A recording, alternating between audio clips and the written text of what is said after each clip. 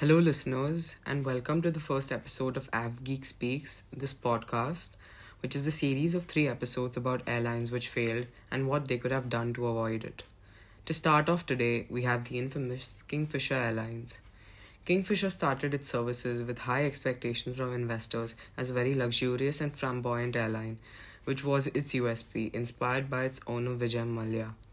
Customer is king, as they said. This worked out quite well for the airline in the initial years. However, it all went to dust when they wanted to shift their focus to the low-cost Indian crowd, so they decided to acquire Air Deccan abruptly and converted it to Kingfisher Red. Let us look deeper into this.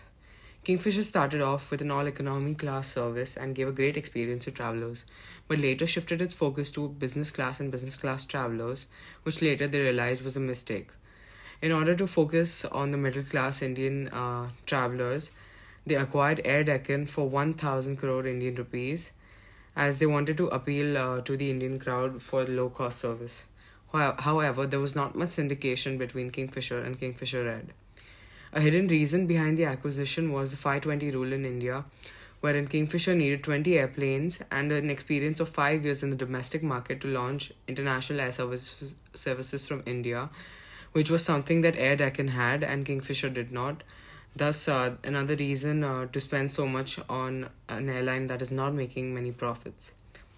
Without knowing the in and out of the domestic aviation market, Kingfisher wanted to jump directly onto the international market.